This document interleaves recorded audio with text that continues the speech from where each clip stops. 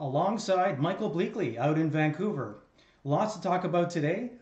We've got the Century Tournament of Champions, Cam Smith with a historic minus 34. We'll be talking about the Sony Open at Waialae, full field event for the calendar year, as well as news from the USGA. The Women's Open has a $10 million purse. And just coming out through PGA Communications, breaking news, Bryson DeChambeau has dropped out of the Sony Open. Also, we'll be talking top 10, funny and embarrassing golf stories, as usual, to finish off the show. But before we get started, we've got a very special guest, Golf Channel analyst and media personality, author of 12 golf books, host of Fairways of Life, Matt Adams. Matt, welcome to the show. Rafael, Michael, thank you for having me on your program. It's a pleasure. Yes, thank you, Matt. It's amazing. Yeah, we're thrilled to have you on. Obviously, a lot going on, but before we get started with all these great things to talk about, let's talk a little bit about you. I think our listeners and our viewers would like to know a little bit about how you got started in golf and where you are today. So maybe a little Cole's Notes version of your journey in the golf world. I started working in golf pretty much like everybody else that's in this industry from being a kid. And at the same time, in school, at the same time, I had this crazy love for radio. I don't know why, but I was drawn to it. And when I was in high school, I started doing work for a local radio station, local AM radio station. And I'd run off and do the games at night. You'd run in the morning and you had to edit the tape and actually cut the tape with a razor blade and retape them and put them through the reel to reel. So I was on this kind of dual track from a very young age of mixing media experience, if you please, with my love for the game of golf. So when I graduated from college, my first real job was at ESPN, and I was doing production, mostly NHL, some NFL, Sports Center. And then I just wanted to get back into golf again. And I found my way back in the early 90s, but it was on the equipment side of the game. So I worked in golf equipment manufacturing, and it was a small private label manufacturing company. So we built for everybody else. And you guys are going to laugh when you hear the names of the people we built with, because most of them don't even exist anymore. But Lynx, McGregor, Snake Eyes, Slotline, the list goes on and on. Even Nicholas, Ram, Wilson, we built for everybody. And so while I was doing that, Golf Channel started in Orlando. And a lot of people that they hired came from ESPN. And I had worked with some of these people. And so they called me and they said, hey, if you have time, could you kind of come over and be our industry insider for these different segments on what was then Golf Central with, Scott Van Pelt and Brian Hammonds and Jennifer Mills and later Rich Lerner, et cetera. I said, sure. And so that just continued to develop this track of media in the golf industry. I ended up started writing books, and I don't even know why I did, but I ended up writing, and I bumped into a guy at a golf trade show. He said, we see your copywriting and you're really good as a writer. I said, really? And he said, my wife is the president of a book series called Chicken Soup for the Soul. And would you be interested in doing some writing for us? And he said, it was ghostwriting. He said it was $300 a story, which to me at the time with little kids at home was a king's ransom. And so I ghost wrote a book called Chicken Soup for the Golfer's Soul. And the book became a #1 New York Times bestseller. I mean, not for me, because I was a ghostwriter, so I didn't exist, but it still validated to me that I could do it. He came back to me and said, we'd like you to do another book on NASCAR, believe it or not, auto racing. And he said, you're the only one we have in our stable that has anything to do with sports. Would you want to do it? I said, sure. And we were working on that when the terrorist attacks took place. And we stopped all efforts, and we did a book to benefit the New York Area Relief Fund called Soul of America. And that became a #1 New York Times best-selling book. But that one, at least I had my name on. So it's almost like, you're in your first major and you win it. That's how I felt, to have a book perform that well. Then I finished the NASCAR book, and that became a bestseller. the end of the story, which may go to the end of your show, as you say, with funny or embarrassing stories. I've done 12 books in total, and I thought everything I touched was going to turn to gold. And after those first two, they're the only two bestsellers I've ever had. So there you have it. Well, that's really interesting, Matt. Thanks for sharing that with us. This weekend's been pretty interesting. Uh, I have never, in all the years that I've been around and playing golf, and much like you, because it sounds like not only Rich Lerner is celebrating 25 years with the Golf Channel, I think you are as well. If you were there right from the beginning. Yeah, I don't even know. It's been it probably was 96, I'm guessing. I've never really tracked it, to tell you the truth. I mean, Rich was different than me because Rich was a full on contracted employee from the start, and I think Rich came 2 years into Golf Channel's existence, if memory serves me. I was basically freelance with them until I actually signed a contract with NBC. Believe it or not, I put pen and ink to paper at St. Andrews in 2015, but that was the first time that I was officially hired by Golf Channel. Interesting. Yeah. I remember when Golf Channel came out up here and how excited I was. And the story that comes to mind is Arnold Palmer talking about being basically advised not to do the Golf Channel. And I'm going to paraphrase a little bit, but he said, well, if I was told by my caddy not to hit from the rough, where would I be now? I've got that quote wrong, but essentially his business advisor said no, but he's like, no, I'm going for it. And look at it now. It's pretty much 60% of anything I watch on TV is the Golf Channel. So Awesome. It's a big fan, and I recall Peter Kessler way back in the beginning. I'm not sure what he's up to these days, but he definitely had that smooth voice, and it's great. I'm very excited that the Golf Channel was created and the success that it's had over these years.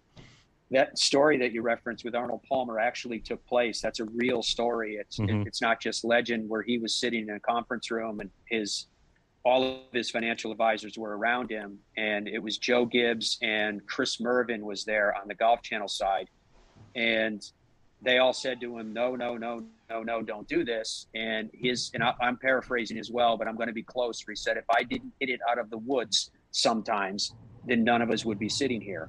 And he said, we're going to do this. That's literally, if it hadn't been for that moment, the network wouldn't exist. Yeah. I think you're a little closer on the paraphrasing than I was there, but that's a great story, and so thankful for it in these days now. I think the Golf Channel was a much different place as well. I think they were trying to get major events, and it was hard to get the events or get any coverage. Right. So there was a lot of analysis done with Golf Central and the Morning Drive and shows of that nature. And then you'd have all the different learning shows. I remember when Jim Flick used to be on there, and other professionals that you don't hear about right now. But it was a different show, and it's evolved into something very, very different. And there's a lot of positives, and I think that it's changed for the better. What's your take on the evolution of the Golf Channel and what's happened over the years? Well, again, if you know the real inside stories of what they did and how they did it, and how they cleared, you have to get space on these cable systems around the country and around the world. And they took a huge chance in going forward initially and saying, look, we're going to pay for the time. And everyone said, okay, we'll clear time for you. And then they flipped the switch and said, we're not going to. We want it to be part of basic tiers. It was a huge risk. It ultimately paid off for them. They were purchased by Comcast, which is a huge cable operator based primarily out of Philadelphia, but they're massive. And then Comcast bought NBC, and then NBC, who already had a sports infrastructure, basically took Golf Channel in. So I look back at those early days, like Mike was talking, for example, about Peter Kessler and Peter's command, not only of the language and delivery, but also in the history of the game. One of the things that I look back on fondly is the interviews that were done with, you mentioned Jim Flick, for example, but many of the legends of the game that played the game that are no longer with us, that we had a chance to hear from them and hear their remembrances, sometimes going back into the 20s and 30s. That I thought was very, very special. And like anything, as it gets bigger and as it grows, it's going to change. Golf Channel has become much more like a news channel, if you please, outside of the live coverage. Having said that, the heartbeat for Golf Channel, I guess, in NBC Sports at large, in fairness, is live sporting events. And the amount of live golf coverage that Golf Channel covers is absolutely massive. I mean, the last time that I was hosting Golf Central up there, maybe not the last time, but one of the last times, we had 3 events going on at the same time. Reason being is they have their scheduled times to finish, and it's a sporting event. If it goes into a playoff or what have you, it's going to run long. And I had a producer and a director in my ear saying, go to this one, go to that one, go to this one, go to that one. And we were basically live switching on the air. So for someone that like you guys, I suspect, that absolutely loves watching live sport, the way that Golf Channel is structured right now, with all the agreements that they have with the former European Tour, now called the DP World Tour, the PGA Tour, and their various tours that go along with that, whether we're talking Korn Ferry or whether we're talking Champions Tour, the LPGA, et cetera, et cetera. The amount of coverage that we get from dawn until dusk and beyond is spectacular. I mean, even looking at the events in Hawaii, well into prime time and beyond, I love it. So it has been an evolution. It has been a growing. It has been a great deal of change over the years. I've appreciated what it was, respected it tremendously, but I'm really excited about the amount of live coverage we get now.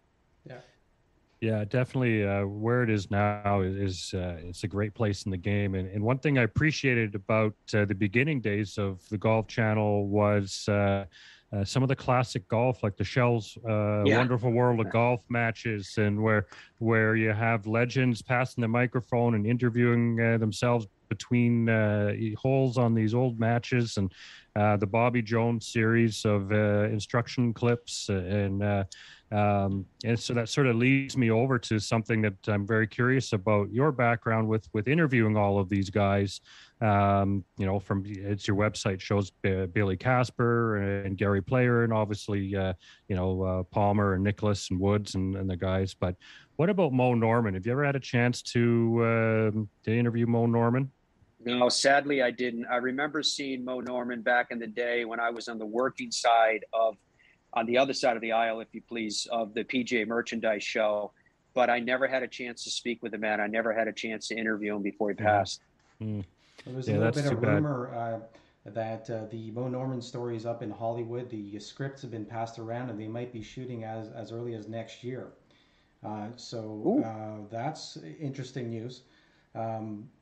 And to your point, guys, the Golf Channel has evolved, but it's been great to see other golf analysts and personalities doing their own shows. And I think this platform, the podcast, has lent itself really well for people like Gary Williams to have a show as well called Five Clubs, and yourself with Fairies of Life, which is fantastic. So on 5 days a week. We'll talk about that a little later on.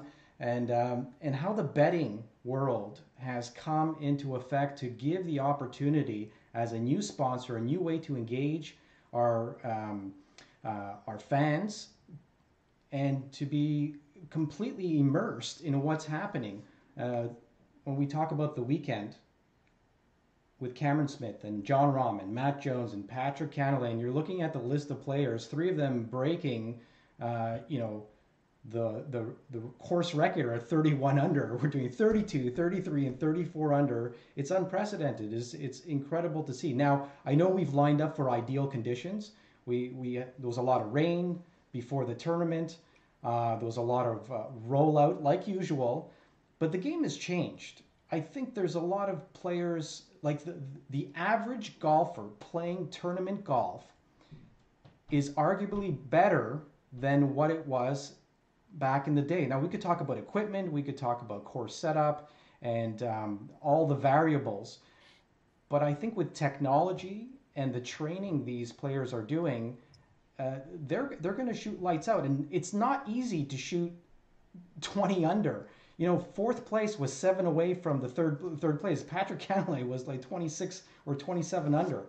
So let's talk about the scoring and what happened this weekend as part of our, breakdown of top 10 things that happened this weekend. Yeah, for me, I thought it was interesting because I was waiting for it to happen, and it did. The discussion of, is this a concerning sign? Is this an indication of the game gone awry? That this is too low. And then I snickered a little bit because the record that they broke was Ernie Els from almost 2 decades ago. So it is possible for the best in the world to go lights out low when the golf course is soaking wet from massive rains in December and virtually no wind, at least by the standard of what that golf course normally gets. And then when you consider the fact that that Coore and Crenshaw design is still a resort golf course, so they're not going to build it to a standard of, say, a U.S. Open in terms of difficulty, et cetera. All of those things combined meant that we saw absolutely historic scoring. I liken it in many ways to whether you like to see a high scoring game or whether you like to see, say, a low scoring playoff game, just as an example. For us, for hockey fans, do you want to go to a game that's 6-5? Or do you want to see a playoff absolute just grinded out game where the final score ends up being 1-0, right? And so I think there's a place for both of that in the game of golf. I like seeing people go low. I like seeing a lot of birdies. I thought it was incredibly fun and incredibly exciting to start this way. And the fact that the top 3 all set records for scoring was amazing as well. And then at times I love seeing the setups, for example, like Bay Hill or Jack's tournament, the Memorial, obviously the majors, where there's a premium on just steadiness and the score is going to be closer to par. I think the days of par are gone. So for all of those reasons, I was delighted with what we saw. I thought it was a lot of fun. I haven't seen the forecast for the Sony, but it's also possible that the winds are going to absolutely rip through Hawaii and cause those scores to go up. So it's just the nature of the game. Yeah, it's the variables of the course, and no matter where you're playing golf, you have to deal with Mother Nature, and you don't know what you're going to get. And I agree with you, Matt, that it's fun to watch these guys make eagles and and loads of birdies. But then, how excellent is it to watch them struggle at a U.S. Open setup and where 1 or 2 under might take the trophy, and you get to see these guys make doubles and get frustrated, and as the rest of the golfing world can relate to, because it is a hard game, as we say it all the time, and watching the tour players struggle a little bit, there's something satisfying about that. Not that they're it's relatable, because myself, I'm an amateur golfer, so and I play a lot of tournaments, so I know what it's like to ruin your scorecard on one hole. So it's fun to see. So I think seeing this low scoring like we saw this past weekend, it's necessary. And this is the Tournament of Champions. So these are the guys that all had great success last year, and they're all there with their families, and it's pretty much a vacation for them, where they get to tee it up on. It's a beautiful golf course, but the fairways are 80 yards wide in many places, and so these guys are that good. So they've got plenty of room to miss. It's a crew in good form. Yeah, absolutely, crew in good form. And to the point that Raphael was alluding to as well, that players today versus players of yesteryear, if you will. If you look at tournaments today, from top to bottom, there is more depth in the field than at any other time in the history of the sport. However, what I love is that if you go through the history of the sport, there are golden eras. From old and young Tom was definitely a golden era. I mean, I know that old Tom gets a lot of the attention, but young Tom Morris literally changed the game. He was the first player that played like a modern professional golfer, from the standpoint of demanding what he deserved when he showed up, to how he used irons in the game, because he could use irons with the gutty golf ball and the feathery wasn't being ripped apart by, they used the wooden clubs because the feathery would tear. So that was a golden era. The great triumvirate of J.H. Taylor and James Braid and Harry Vardon was a golden era. I think we had another one with Hagen and Jones and Sarazen. The next one, of course, was one of the more famous ones in Hogan and Nelson in Snead, and that led into the big three in the late 50s, early 60s, as they each individually emerged with Palmer and Player and Nicklaus. And then Nicklaus became an era of his own, and he bumped into everybody up to and through 1986 from, well, Mr. Player and Mr. Palmer certainly, but also the likes of Ray Floyd, Lee Trevino, Johnny Miller, Tom Weiskopf, Absolutely. Tom Watson, the list goes on and on and on. So in each era at the top of the field, call it 20 guys if you want to, it was an absolute bar fight. And I believe that in each era, those top players were every bit as good as any players that are playing the game today. They would be champions no matter what era they played in. It just didn't have the depth that it has today for all of those reasons that you mentioned: equipment, agronomy, training, all of it plays into it. So I think I think we're actually in a golden era right now. Yes, absolutely. I literally think that it's surrounding us. No, I completely agree. We're looking at John Rahm, who statistically you would want to bet on him every single tournament. There's no way you would not bet for him, because if you look at statistics, he's right at the top of every available statistic. And even if you look at Colin Morikawa or Hovland, speaking of Hovland, did you guys see him in the tall grass over in the native grass on the first day? He just standing there. You could barely see his waist, and he's looking at his caddy saying, "I think I got a shot." And that was just brilliant. I can't believe I would have loved for him. He got talked out of it. And then, there was a couple of things that, highlighted the weekend, including Morikawa's pants on Thursday, which, I don't know what color that is, but it's very close to nuclear Springfield yellow. That's what I'm going to call it. And then Mickelson having his post-round interview, looking like he just climbed up a volcano, because, it's a hard course to walk. I would think, after a full day in those temperatures, going up and down the side of the mountain is not easy. So if people think it's not an athletic sport, take a second look. I remember Bryson last year having his interview and being winded at his interview, saying, "I'm done. I am done." So lots of great things this weekend. Anything else stands out for you during the tournament or going into this Hawaii Aloha swing?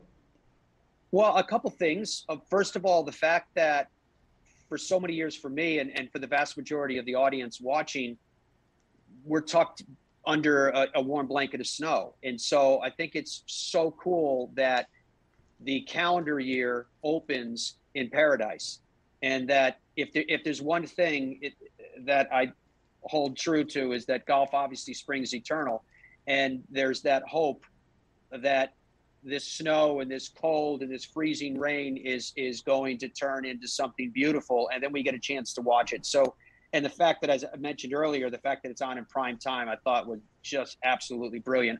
I don't know about you guys, but I have, in the interests of domestic tranquility, in our family room, we actually have two televisions. I've got the big one, the smart TV, that my wife can watch whatever she please. Strictly Come Dancing, or whatever the shows are that are on there, she can watch it. Dancing with the Stars. But the other television is above the fireplace, and I can keep the sound off and watch whatever I want. So I've had the golf on. That's where I watch my golf. I watch my hockey. I watch whatever I feel like, whatever sport can be on up there.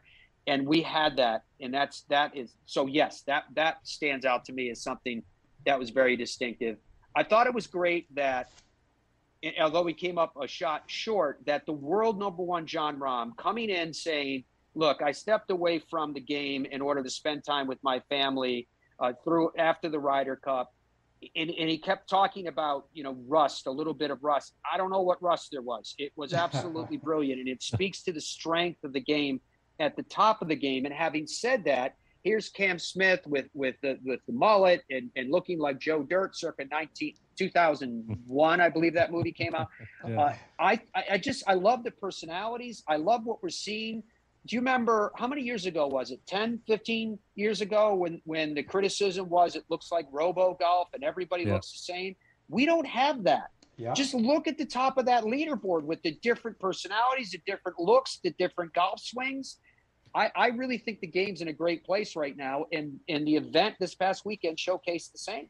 Yeah, there's definitely a lot of unique personalities on the tour these days. And Cameron Smith is, I absolutely love it. The mullet, the mustache. You expect him to be servicing your Camaro, but here he is. He stripes it like Iron Byron. Who's the original mullet, Mike? Who's the original mullet with the mustache? We've got John Daly, right? He's the original mullet with the mustache. Oh yeah, with cigarettes hanging out of his mouth and beer hidden in his cooler, and I think the mullet started in the NHL, though. Absolutely, it's definitely hockey hair for sure. Us being Canadian, that's a regular thing. The beards have been around. Playoff beards have been around for a long time as well. But you got Tommy Fleetwood. He was told to cut his hair, and he's defying everyone's recommendations, and he's letting it go. And there's great characters, because golf used to have that with the Chichi Rodriguez characters, Lee Trevino, and all these interesting people that had great stories and their characters on the golf course. And we've had a few of them, like Miguel Angel Jimenez, and over the years. But right now, the young crew, they're different. They're dressing different, and I look forward to seeing what's coming down the road with these golfers. Well, with Tommy, you mentioned Tommy's hair. Yeah. His dad is bald. Okay. Yeah. So Tommy says he's going to enjoy it while he has it, and that's why he's got the flowing locks. Yeah, that's true. That makes sense. But Tommy's got to look at what his grandfather has for hair, and then it could be a good indicator if his is going to stay or not. Well, it's a crazy cast of characters, and Mike, you touched on this a little bit with the Champions Tour. We've got an amazing Champions Tour. It's growing exponentially, especially with Phil Mickelson making his appearance, really highlighting the tour and what's happening there. But you're right, even on the regular tour, everybody from, Sungjae Im to Justin Thomas, I'm looking at the list here, Kevin Na, everybody's got their own, brand or look or thing that they do. And social media certainly helps those who are active and those who are on the side of things, PIP, which is if those of you who are listening or watching, it's the player, is it the improvement program? No, it's not the improvement program. It's Impact. The impact program. There we go. And that's just, I don't understand why that's not a little bit more transparent. I always thought that it should have maybe a live dashboard, and that would go viral, where we could actually see which players are ranking where and for what reason. It seems that those stats aren't being available. Just because we need to move on to the next subject, guys, let's talk about the ladies. Big announcement by the LPGA, of course the USGA with the Women's Open. The $5 million purse has doubled to $10 million. We've been waiting for something like this to happen, with more coverage on the Golf Channel and NBC and CBS with women's golf. It's great to finally see. Your thoughts on the purse increase?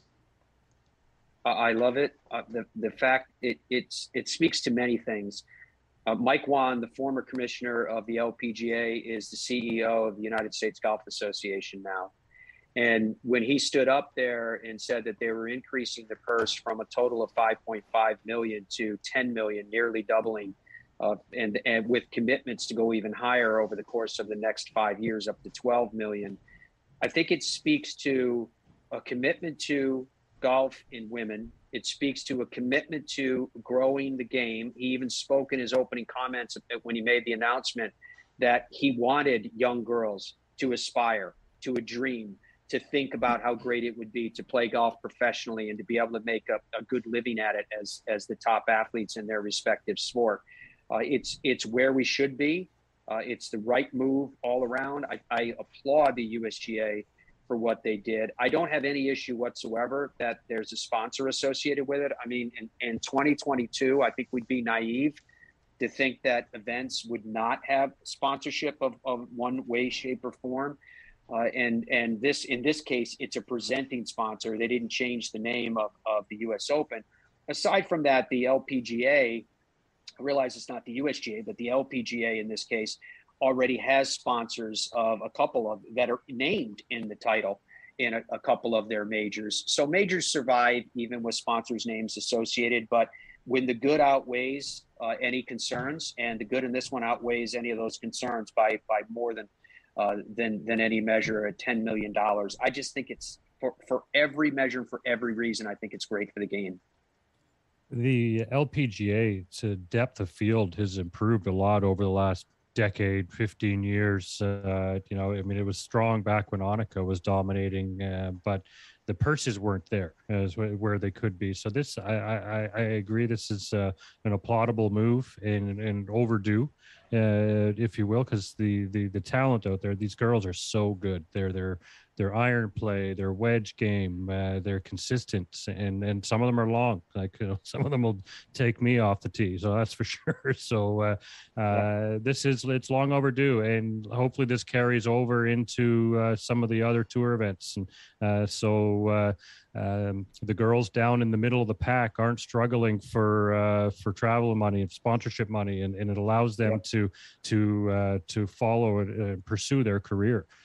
Well, let's face it, as independent contractors, it's not easy to travel and to maintain any level of salary, because just having a caddy is expensive as it is. But you know, the women are great ambassadors of the game. They go over and beyond, I find, to take care of their sponsors during the tournament. People like Nelly Korda and Lydia Ko have done a fantastic job, going all the way back to obviously Annika and Sorenstam. It's sad to hear stories where you have the bottom tier of players, and they're not that bottom tier, they're top 100 players, talking about doing coin laundry during an event, right? They don't have enough money to stay at a nice place, it's nice to finally see not only the largest purse in golf, but this is the largest purse in women's sport, period. So that's incredible to see. Yeah, it's brilliant. Absolutely brilliant. All right, let's turn over and talk a little bit about Fairways of Life. Matt, when can we listen to you? Where can we watch you? And where can we get your new book?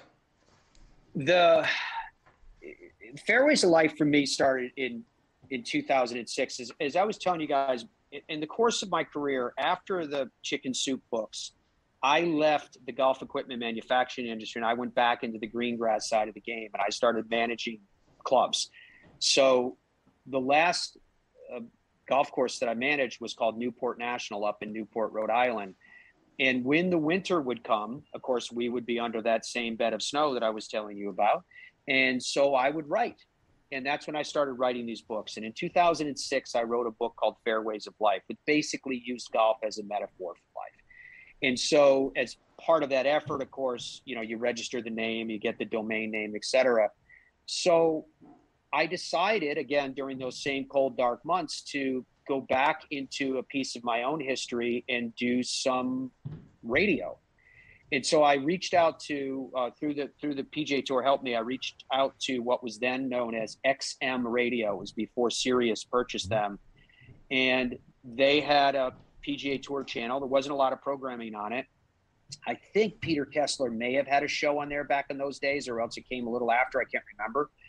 And they said to me, well, you know, if you want to do a weekly interview show, have at it. And I did. That's how it started. And then when Sirius came in and bought them, Sirius came to me and said, hey, we're looking for a morning anchor show. Would you be willing to do the show 5 days a week? Well, the reason why my show is a morning show is because I needed to get to the golf course. I needed to open it up, make sure the shop was open, and get people out on the course. So I agreed to do a show from 7 to 9. And for a decade, that's what I did. The Fairways of Life show was the morning show on PGA Tour Radio. In 2018, because of the advent of technology, I pulled the show off Sirius XM and independently syndicated it. And it was then, as it is now, a live show, and we used all of the different audio platforms around the world, from iHeart, TuneIn, Apple, all of them. And what I was trying to do was, you know, satellite radio was brilliant. I had a great time being there, but it reached a very, very small audience, and I wanted to be able to reach all of America. What we didn't realize in our efforts was we reached all of North America, Canada too, and the rest of the world. So as things continued to evolve with the show, and once the show finishes its live window, it immediately becomes a 24/7 available podcast. So as we've evolved, if you will, as evidence even that you were referring to, Raphael. Everyone calls the show a podcast, and ultimately it does become a podcast. But when it's airing, it's live digital radio, it's live television streaming, which we just started in 2020. And that was something I did because of COVID. That's the studio that I'm broadcasting to you from right now, the Fairways of Life studio, the same one that I use for all of my Golf Channel work, except for when they have me host in the main studio outside of New York City. And so we started doing the television side and the digital radio side at the same time. Last weekend was another huge milestone for us because that was the debut of our national broadcast show. So Fairways of Life on the weekends is a national broadcast show on, it would be equivalent up in Canada to TSN, for example. And so we're on from New England Sports Network to Bally Sports to NBC Sports to Root Sports in the Northwest of the USA, et cetera, et cetera.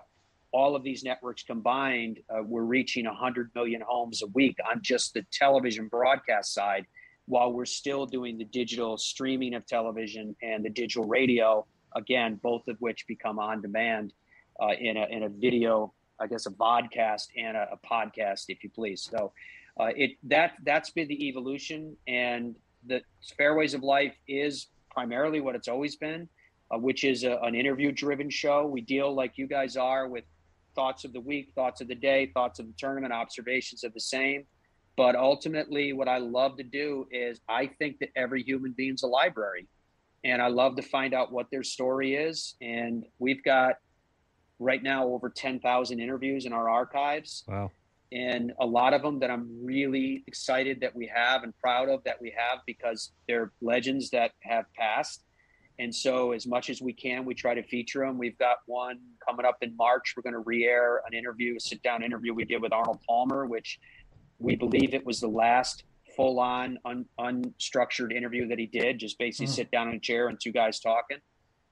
Charlie Sifford is one that I'm very proud of. That wasn't a video interview then, but it's audio, and it's very moving for everything that he went through to break the color barrier in the game of golf. So that's just some examples of it, but it's all of it has been, I don't even consider it work, to tell you the truth, as I'm sure you guys feel the same way about this show that you do. It's just been incredibly fun. And I'm so grateful that circumstance has allowed us to continue to do it as a primary engagement. This type of show format is exploding in popularity, or especially the last few years as well. Like, you know, I'm sure when you started, you know, the viewership wasn't what it is now, but a lot of people in the younger generations are turning to podcasts, and they're not growing up on cable TV like the rest of us have in our generation. So they're looking at YouTube. They're going into the podcast platforms, and this is where they're learning, or they're following their passionate subjects. And so I think it's timely. And Raf and I started this last year, and because, you know, we both know a lot about golf, and we caught ourselves talking for an hour on the phone. We're like, well, this was a podcast that we this phone call we just did was literally a show. Right. So, and like you just said, we've been doing for 25 years, Mike. Yeah, pretty much. And, you know, but Matt, you said it, it's like everybody is full of stories, and they don't have to be world famous to have some kind of interesting, view on the game, and they don't have to be a professional. There's all types of people that come into golf and have fun stories to share, and that's the essence. And again, why we like to do this live is it puts a little bit of nerves into you just naturally as a human. And Raf and I have both been DJs in the past, and I've done a lot of podcasts on the music side, and so that's just a natural segue into this. And yeah, it's great, Mike, to be able to celebrate people like Matt, because we always say, why don't we see more of him or her on the show, on certain types of shows? So it was great to be able to reach out to the people that we thought should, have a little bit more of a voice, should be able to tell their story. So Matt, you sharing everything that you've done, and you're so well spoken when you talk about golfers of the past and the interviews that you've done. So thank you for all that you do. You know, that's what we want to do. We celebrate the not only the players but the golf analysts and industry folks in all different types of areas to talk to them and hear their story and how they're involved or were involved. Um, it's wonderful to hear, right, Mike? Yeah. Oh, definitely. And there's one thing about golf that all of us just to really enjoy is the golf and travel. All right, because this is the one sport that you can go play the same courses that the pros played, walk the fairways, sit in the clubhouse, and it's baseball, hockey. You're not going into Madison Square Gardens and going to shoot the puck around on the ice unless you want to get arrested. So, but golf. We can do that. So, and Matt, you organize a lot of excursions that we see, and which appear they sell out very quickly. So, why don't you run us through what you've been doing there, and the type of trips and the itinerary, and who's coming? What type of people are coming along for these trips? First of all, thank you for your kind comments. The trips that we do, I don't do it as a business. I do it just to say thank you to the people who have been loyal to us for years and years. And so I'm Irish. And one day, I don't even know how many years ago it was, I was on the air and I said, I'm going back to Ireland again. I go a number of times a year. And I said, does anyone want to go with me? And the phone lines would poof and lit up. And that's how it started. Mm-hmm. So this year we have a trip to New Zealand planned, which is sold out. We have a trip to the north and northwest of Ireland, which I believe it's sold out. But I did hear that someone might have to drop out because of a family issue. So we might have 2 or 3 spots. We're going to go to French Lick Resort, which I absolutely love in Indiana. We're probably going to add 1 or 2 more into the mix. And it's these incredible opportunities we have to hang out with the fans of the show, and they end up becoming really honest. They become great friends as well. We get together. I call it holiday card friends, where you go on a trip, as you guys I'm sure have done and can appreciate, and the intensity of the experiences that you share together leave such a mark on your heart and on your soul, that these people become much closer than just being an acquaintance that you traveled with. So, for example, next year, I'm going to bring them back to Scotland. We're going to go back to St. Andrews and play the Old Course. We would do it this year, except that it's a little busy in July of this year with a major. So that kind of stuff just, it lights me up.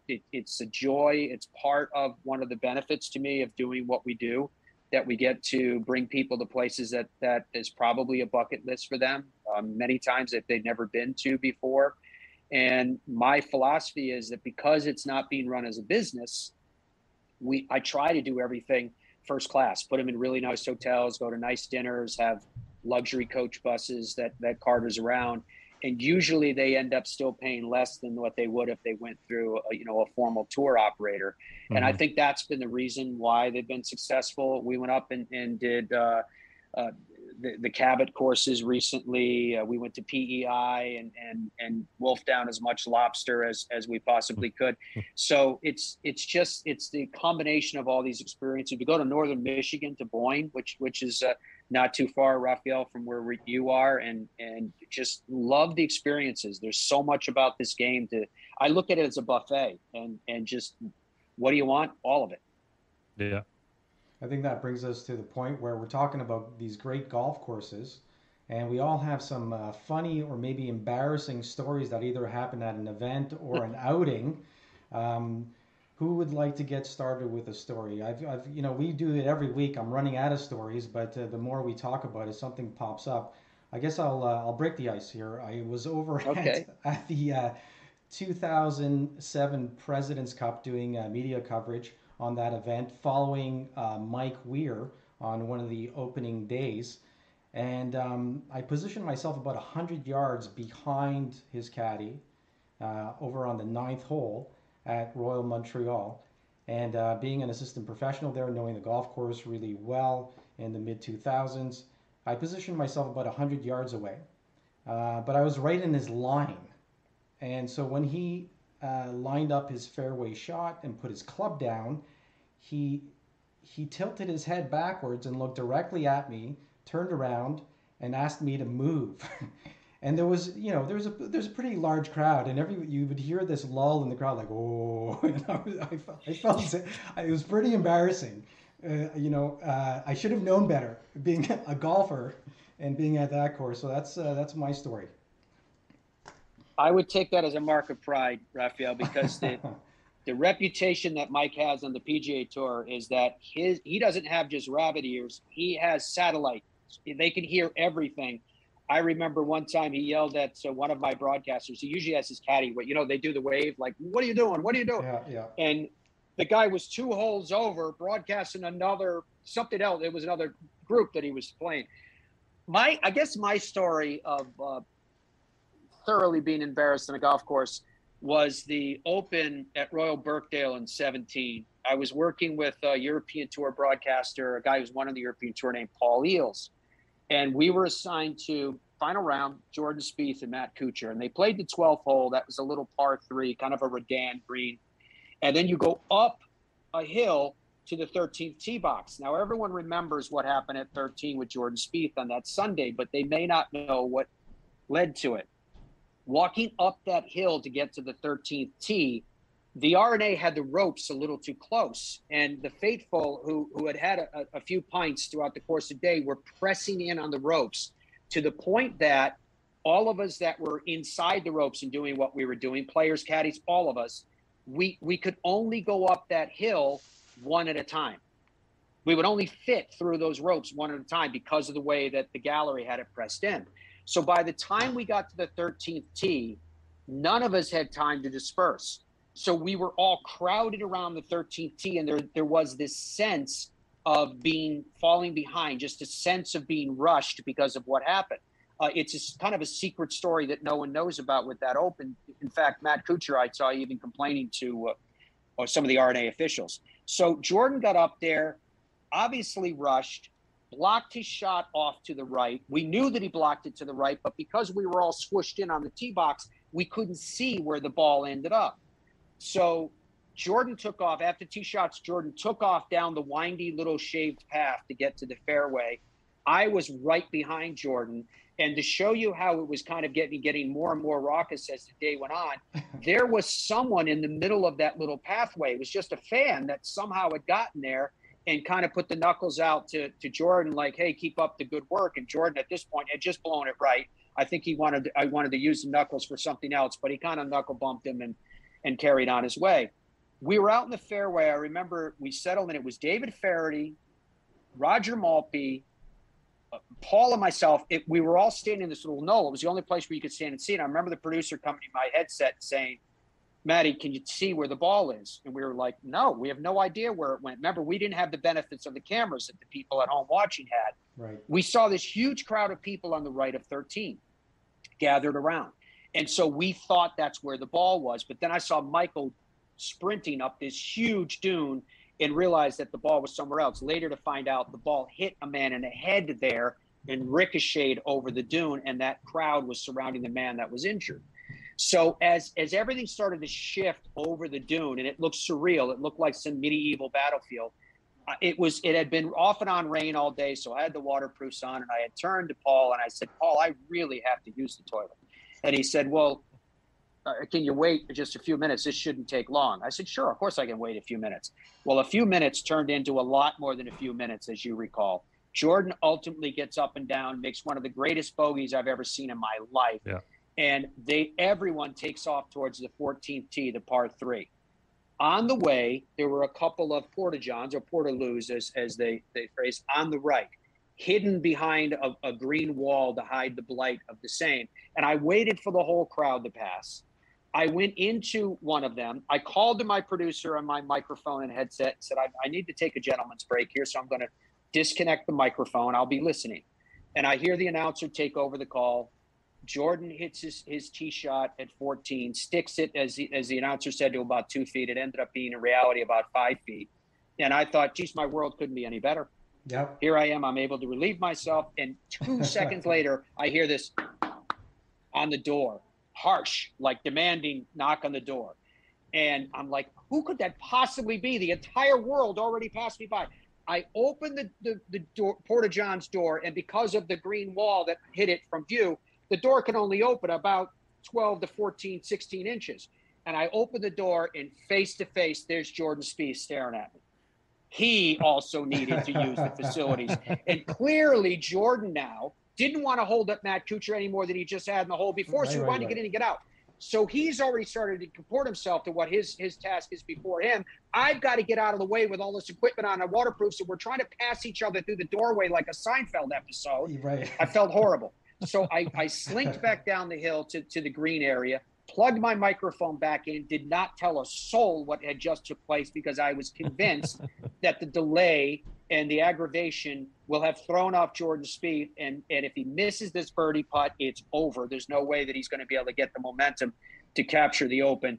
Ultimately, thankfully, by the grace of God, he made that putt. You remember what he did at 15 with the eagle. And from there, we were off to the races. So for a fleeting moment, I was convinced that I'd cost the man the Open. Right. Wow. You're a great That's storyteller, amazing. Matt. We love it. Loving it. Yeah. You know, you're mentioning all these people like Roger Maltby. I got a Roger Maltby story, but Mike, it's your turn, so you go ahead. But thanks for sharing. But I definitely won't be able to top that. But instead of, my usual embarrassing moments, I'm going to call this one lucky.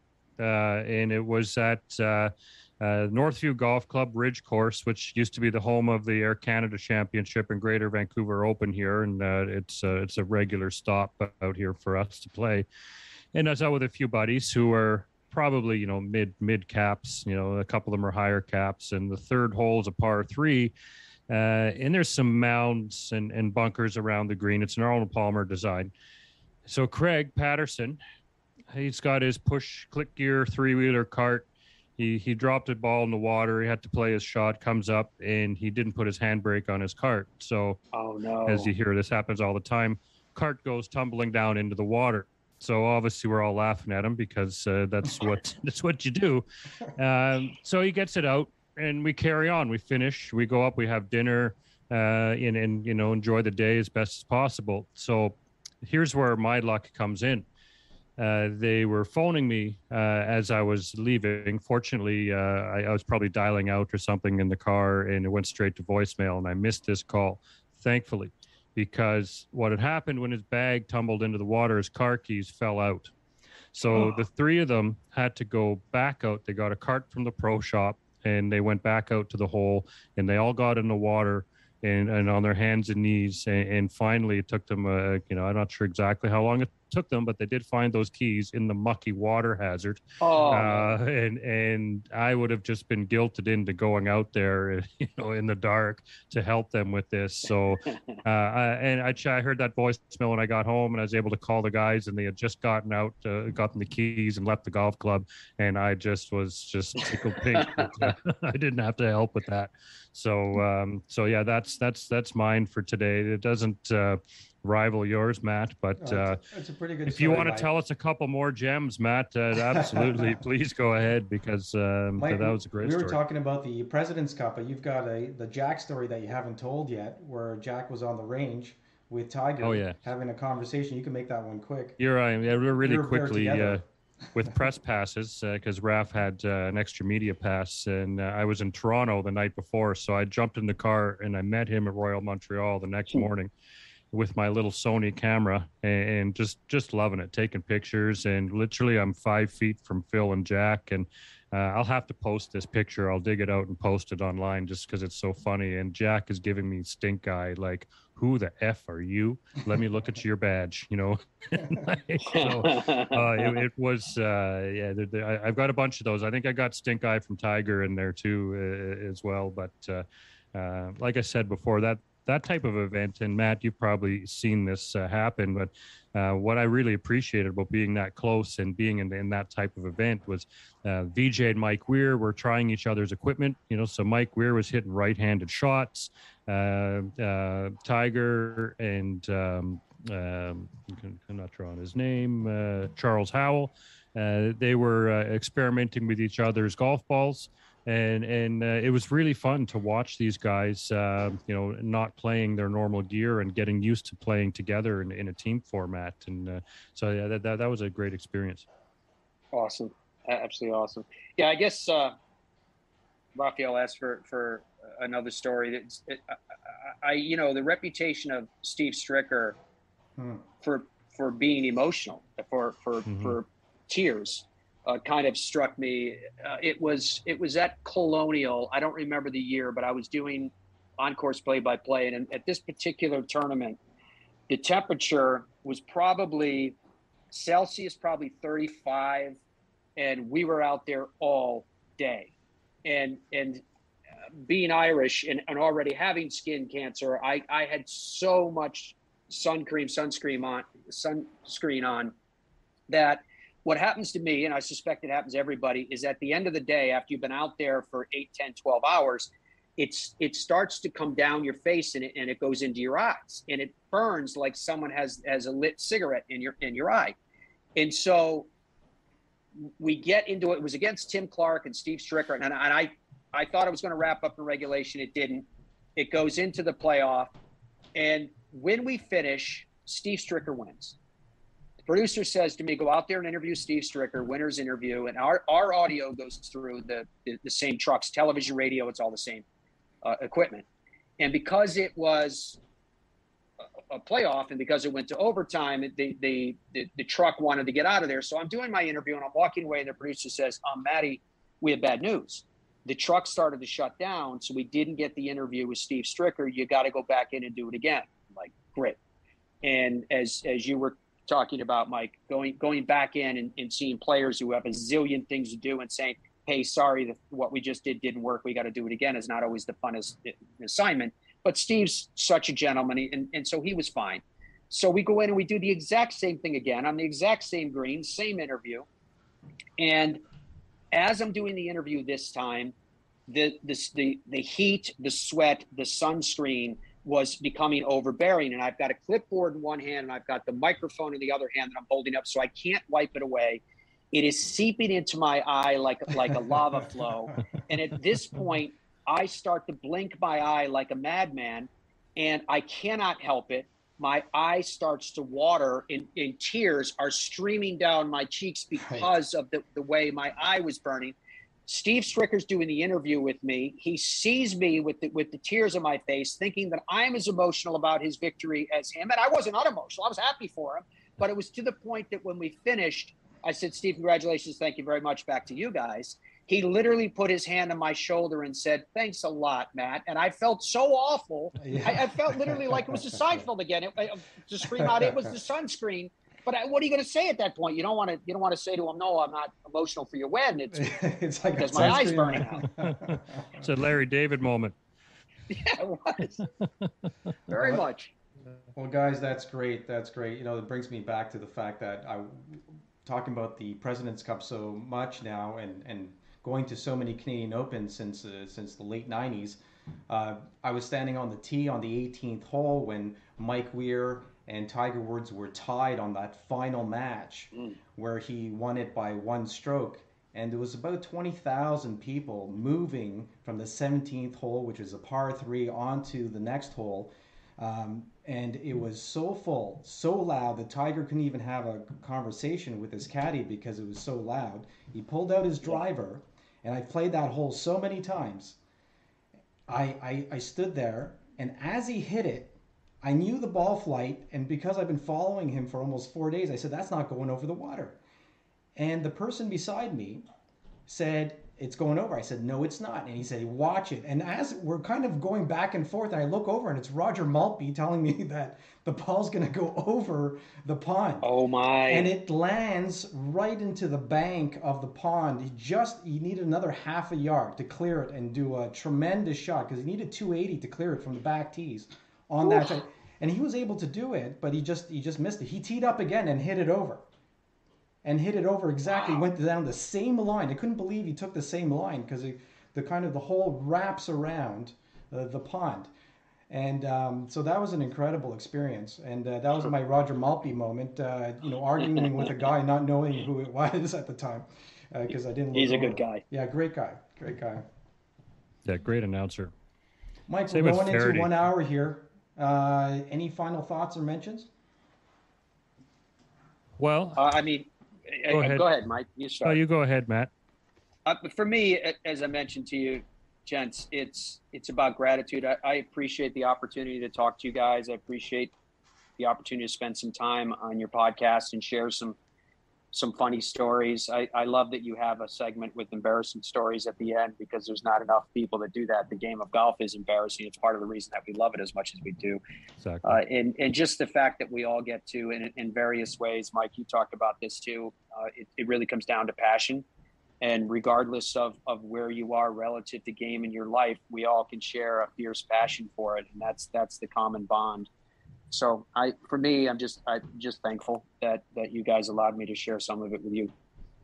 And we appreciate you taking the time to join us, because we're in our infancy with the show, and both Raph and I are have other things that we do, but this is a lot of fun, and glad that we've embarked in it, and we look forward to continuing doing it, and just like you said, just talking and sharing some golf stories. And one of the things we really do enjoy is just getting embarrassing moments going on, because it could be a 25 handicapper slips down the the side of a hill, and whatever the story might be, there's someone, everyone has something out there with golf, and it's compelling.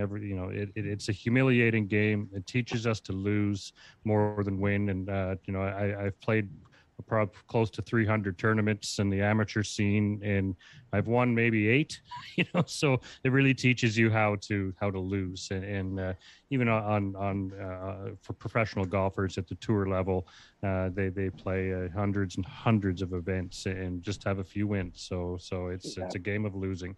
And much like life, it's not always fair. And it's a great name for your podcast, right? And golf is a good comparison to that. Thank you. Anything you want to promote, Matt? Where any other channels you want to mention? No, I mean my stuff with NBC and Golf Channel continues. Fairwaysoflife.com is a website if they need any information on where we are and how to get us. But we're pretty much everywhere, and we're just gonna keep on keeping on. Excellent. Thank you. Well, maybe we'll get a round in sometime soon, and maybe in Florida, maybe here in Canada. We have the Canadian Open. I think a lot of our American listeners or worldwide listeners don't realize how old the Open here is in Canada. Since 1904, we're celebrating 118 years of the Canadian Open over at the St. George's Golf and Country Club out in the Greater Toronto area. And so thanks again for coming on. For Matt Adams, Michael Bleakley, I'm Raphael Calamat. You've been listening and watching the Golf Podcast Live. Special thanks to our sponsors, Drinkwell, Upper Hand, Sports Cards and Collectibles, ECS, Evolve Creative Solutions, Digital Marketing Solutions. Hey guys, have a great week. And we'll... Thank you.